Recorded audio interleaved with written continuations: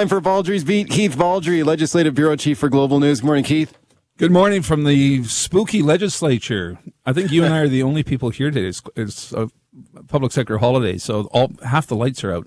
Just came here through a very darkened hallway in the basement. Well, it's just us and the ghosts. Yes, and the ghosts. Because the place is haunted. Rattenbury. Yes. Francis Rattenbury, the architect's ghost, haunts these halls. I've been assured that the legislature is haunted from people who've seen strange things. Well, security says that late at night, or in the early morning hours, you can hear the piano keys come on coming out of the library. Oh, no. The Nendebeck Lounge. Okay. Well, I appreciate you being brave to come into the building here. It's very spooky. Yeah. Okay, we just had a ton of phone calls here on housing affordability, right? This brand new Global News Commission poll by the Ipsos polling company, 2/3 of Canadians who are in the home ownership market just giving up on the whole idea. The number highest in British Columbia of all provinces in Canada. I guess that's not surprising, but what do you think? Housing prices still remain very high. Having said that, I do know some younger people that I'm acquainted with have actually been able to buy into the market. Now, they're not buying single family detached homes, but condos. And in some cases, older condos, which are bigger, they are moving in some instances, not huge numbers, but that still seems to be accessible. But I still wonder, this announcement by the government recently to allow up to 4 units of housing to be built on a single lot. Even though some mayors and councils are going to object to this could be the proverbial game changer. I live in the neighborhood of Fairfield in Victoria, which is basically ground zero, single family detached homes. Sure, yeah. I know neighbors and friends in the neighborhood are already talking about, can I put a lane house up? Can I put a second, third unit on my lot? These are not huge lots, but they're big lots. My backyard could probably absorb 2 townhomes. Yeah. And I think people are going to start talking about that. Okay, now speaking just about some of the mayors who are piping up about this, because the way this is going to work, like you said, single family lot, you can put up to 4 homes on one single family lot. David Eby has said that will be a provincial law. So this will be province-wide, right? Mm-hmm. So what happens, though, if you have a local municipality that's currently responsible for zoning that don't like this idea? Let's listen to Richard Stewart here, the mayor of Coquitlam, on this point. Here's what he has to say. I'll get your thoughts. How do we get to respond, and how do we make it so that our sewage systems are actually big enough to accommodate the density that the province is putting in without approvals? Without approvals. So, suddenly now the approvals are not with City Hall anymore? Is that how this is going? Well, the devil's in the details, as they say. But valid points raised by Richard Stewart and other mayors. So you've got sewage and water infrastructure impact. With more density, you've got the parking issue. Parking is big. Now, it's interesting in Victoria. The Victoria City Council just approved a half dozen 30-story towers in the heart of downtown Victoria without any parking. No parking at all. They got rid of the underground parking. Yeah. So that's, 2,000 units going in there, something like that, and no parking assigned to them. Now, a lot of people are saying that maybe that's the way of the future, that parking's not going to be associated with housing anymore. But again, that's a tough one for a lot of councils. Well, I've talked to David Eby about this point. Like, if you're going to allow 4 units of housing on one single family lot, is this going to be like Carmageddon? Like, where are people going to park? Is it going to create traffic chaos? His answer to that is, we're in a housing crisis, and we can't worry about if people are going to have trouble finding a parking spot close to their home. We need to get people into housing. So he said that's what his priority is. But I still think he's in for a fight with some municipalities. Oh, for sure. I think some municipalities are going to fight this. And some of the answers may be, in terms of parking, that maybe you put 2 units on your lot and you open up a couple parking spots on your lot instead of street parking. And maybe that's a solution going forward. But this is a whole new adventure that a lot of municipalities are going to be going into, and it'll be interesting. I think it'll play out differently in small towns versus larger towns. Again, some big cities have been through some of these zoning fights before and probably are able to handle density better than some of the smaller communities. Okay, get set to call me on that and tell me what you think about it. Let me ask you about the BC Conservative Party. You just wrote a column on this, which I read, and I thought was a really interesting point. Like, people may not even be aware that there's such a thing as a BC Conservative Party. There is, and they now have a new leader who actually has a seat in the legislature, John Rustad, former Liberal MLA, who's now the leader of the BC Conservative Party. Could this guy shake things up? Oh, I think he has the potential to. Rustad's no dummy. He's got, first of all, by having a seat in the House, it does give him a leg up on his predecessors. He's in the hallways. He's talking to people like you and me. He's in the chance of being in front of the TV cameras, and he'll be, clipped for response from time to time. So the profile of the Conservatives will go up. And again, it's not like they're going to form government. The Conservatives have not been a political force since the 1940s. So they're not suddenly going to vault to prominence. However, as we saw in the 2020 election, they can have an impact on the outcome of riding elections. So in the 2020, the Conservatives ran only something like 18 candidates. But where they ran them was interesting. They ran them in Langley and Abbotsford, for example, and Chilliwack. And they were able to take enough votes there. And if you accept the argument that a Conservative vote is a disaffected BC Liberal voter, because they're certainly not going to vote for the NDP, that allowed the NDP to pick up historic wins. They'd never won before in a general election in places like Abbotsford, Chilliwack, and Langley. Also in Vernon, Monashee, where they picked up a seat there for the first time. Again, the Conservatives are getting like 3,000 votes in these places. If they had gone to the Liberals would have held those ridings.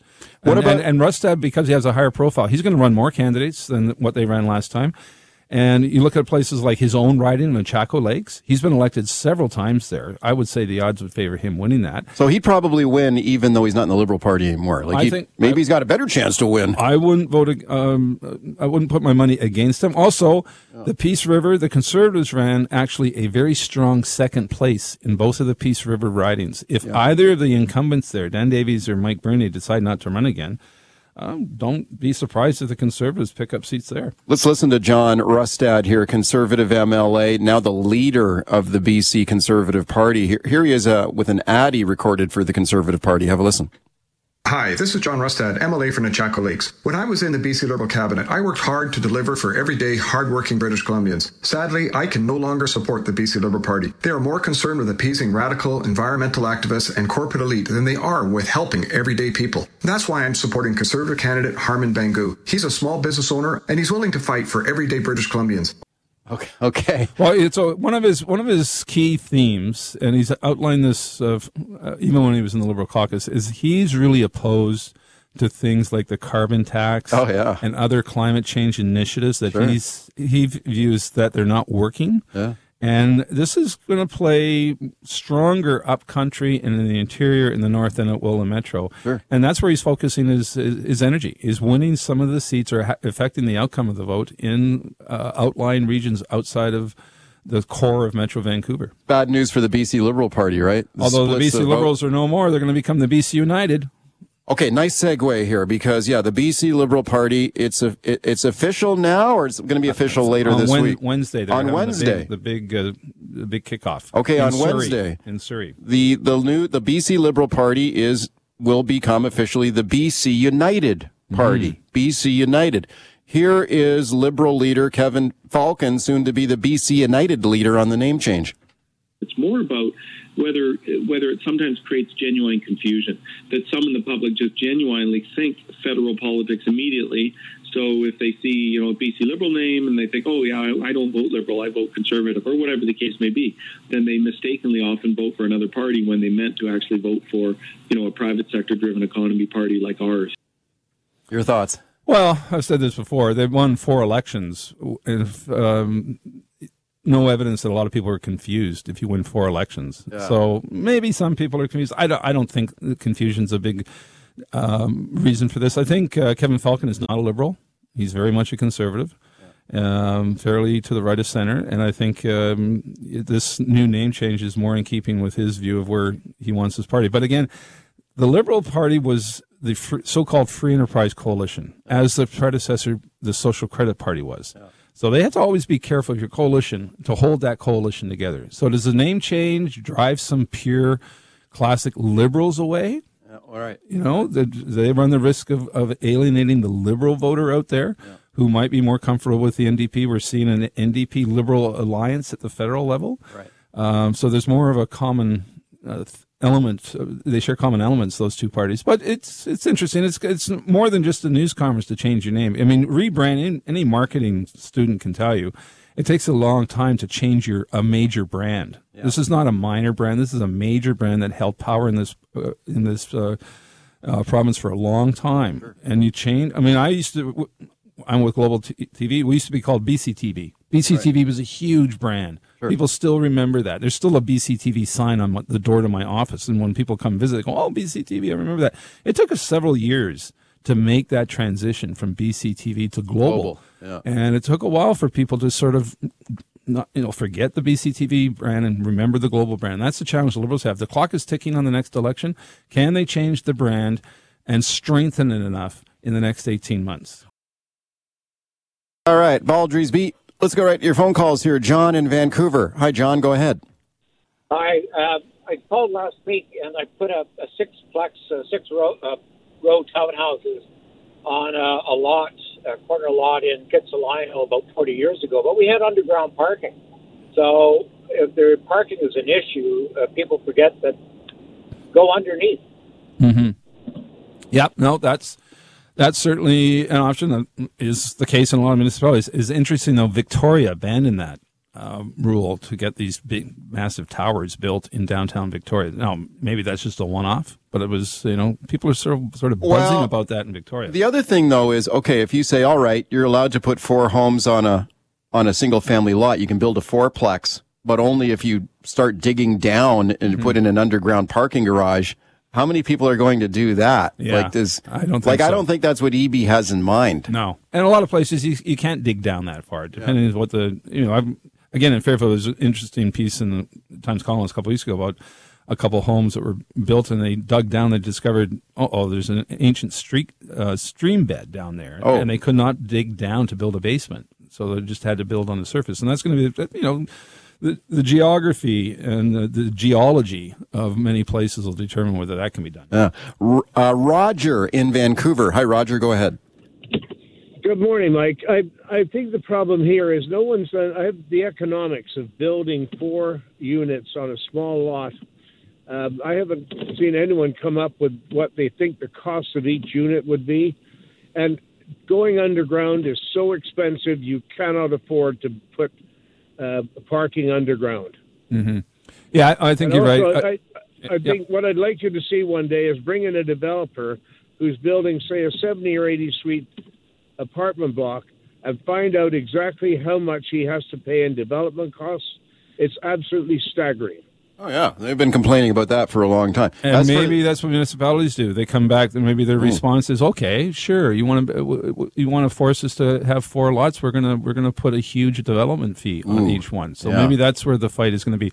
Now, to Roger's point, I agree with that. I don't think you're going to see a lot of underground parking associated with this. No. But the other thing, we talk about up to 4 units. That's the maximum. The reality may be, basically, is the EB government given permission for everyone to subdivide their lot into 2. Yeah, like you said, could you build a laneway house or some sort of backyard house? Very few people have the finances to build 4 units. Yeah. In terms of cash flow and access to loans. But what about the price? One home that can be done. What about the price? Though, it was an interesting point he made too. Like, let's say you do build a fourplex. Like in this market, are these going to be affordable homes, or are these like $4 million condos? Well, yeah, and do you base your financing thinking, okay, I'm going to build a fourplex, I'm going to rent them out based on current market, so that's 4 times $2,000 a month for rental, $2,500 a month times 4. Well, does that change over time? Does that suddenly $2,000, $2,500 a month go down to $1,000 a month? And what does that do to your finances? That's really interesting. So there's a lot of unanswered questions with this. For sure. Rob in Chilliwack. Hi, Rob. Go ahead. Good morning, guys. Hey, quick question for Keith. Keith, I didn't know you were a psychic. You're saying the BC Conservatives have no chance. I think there's a sea change coming here, and I'll remind British Columbians it was the BC Liberals who introduced the carbon tax. But more so, what I wanted to talk about was the housing plan. It's so ill thought out. Is there even anything in there about them? Someone puts four places up. Is there anything out there about them not being allowed to be used as an Airbnb? So until Airbnb is banned, this is a ridiculous plan. Parking, policing, the whole 9 yards, sewer, water. They're just throwing it out there. And hey, Keith, I would just ask a quick question. Did you notice the Metro Vancouver Mayor's Committee? They voted to support retaining the RCMP. I was wondering if you heard about that. No, that was Brenda Locke's characterization, which was refuted by the mayors. All the mayors did was support a motion to get the government to make a decision, not to support the RCMP. So they're quite. You talk to Brad West, who's not happy with Brenda Locke. This is Locke's characterization, not the mayor's characterization. And in terms of other points, check out the Globe and Mail today editorial. Very interesting, drawing parallels between David Eby's plan on housing and Pierre Poilievre's, suggesting maybe it is time for senior governments to take the lead hand in creating housing.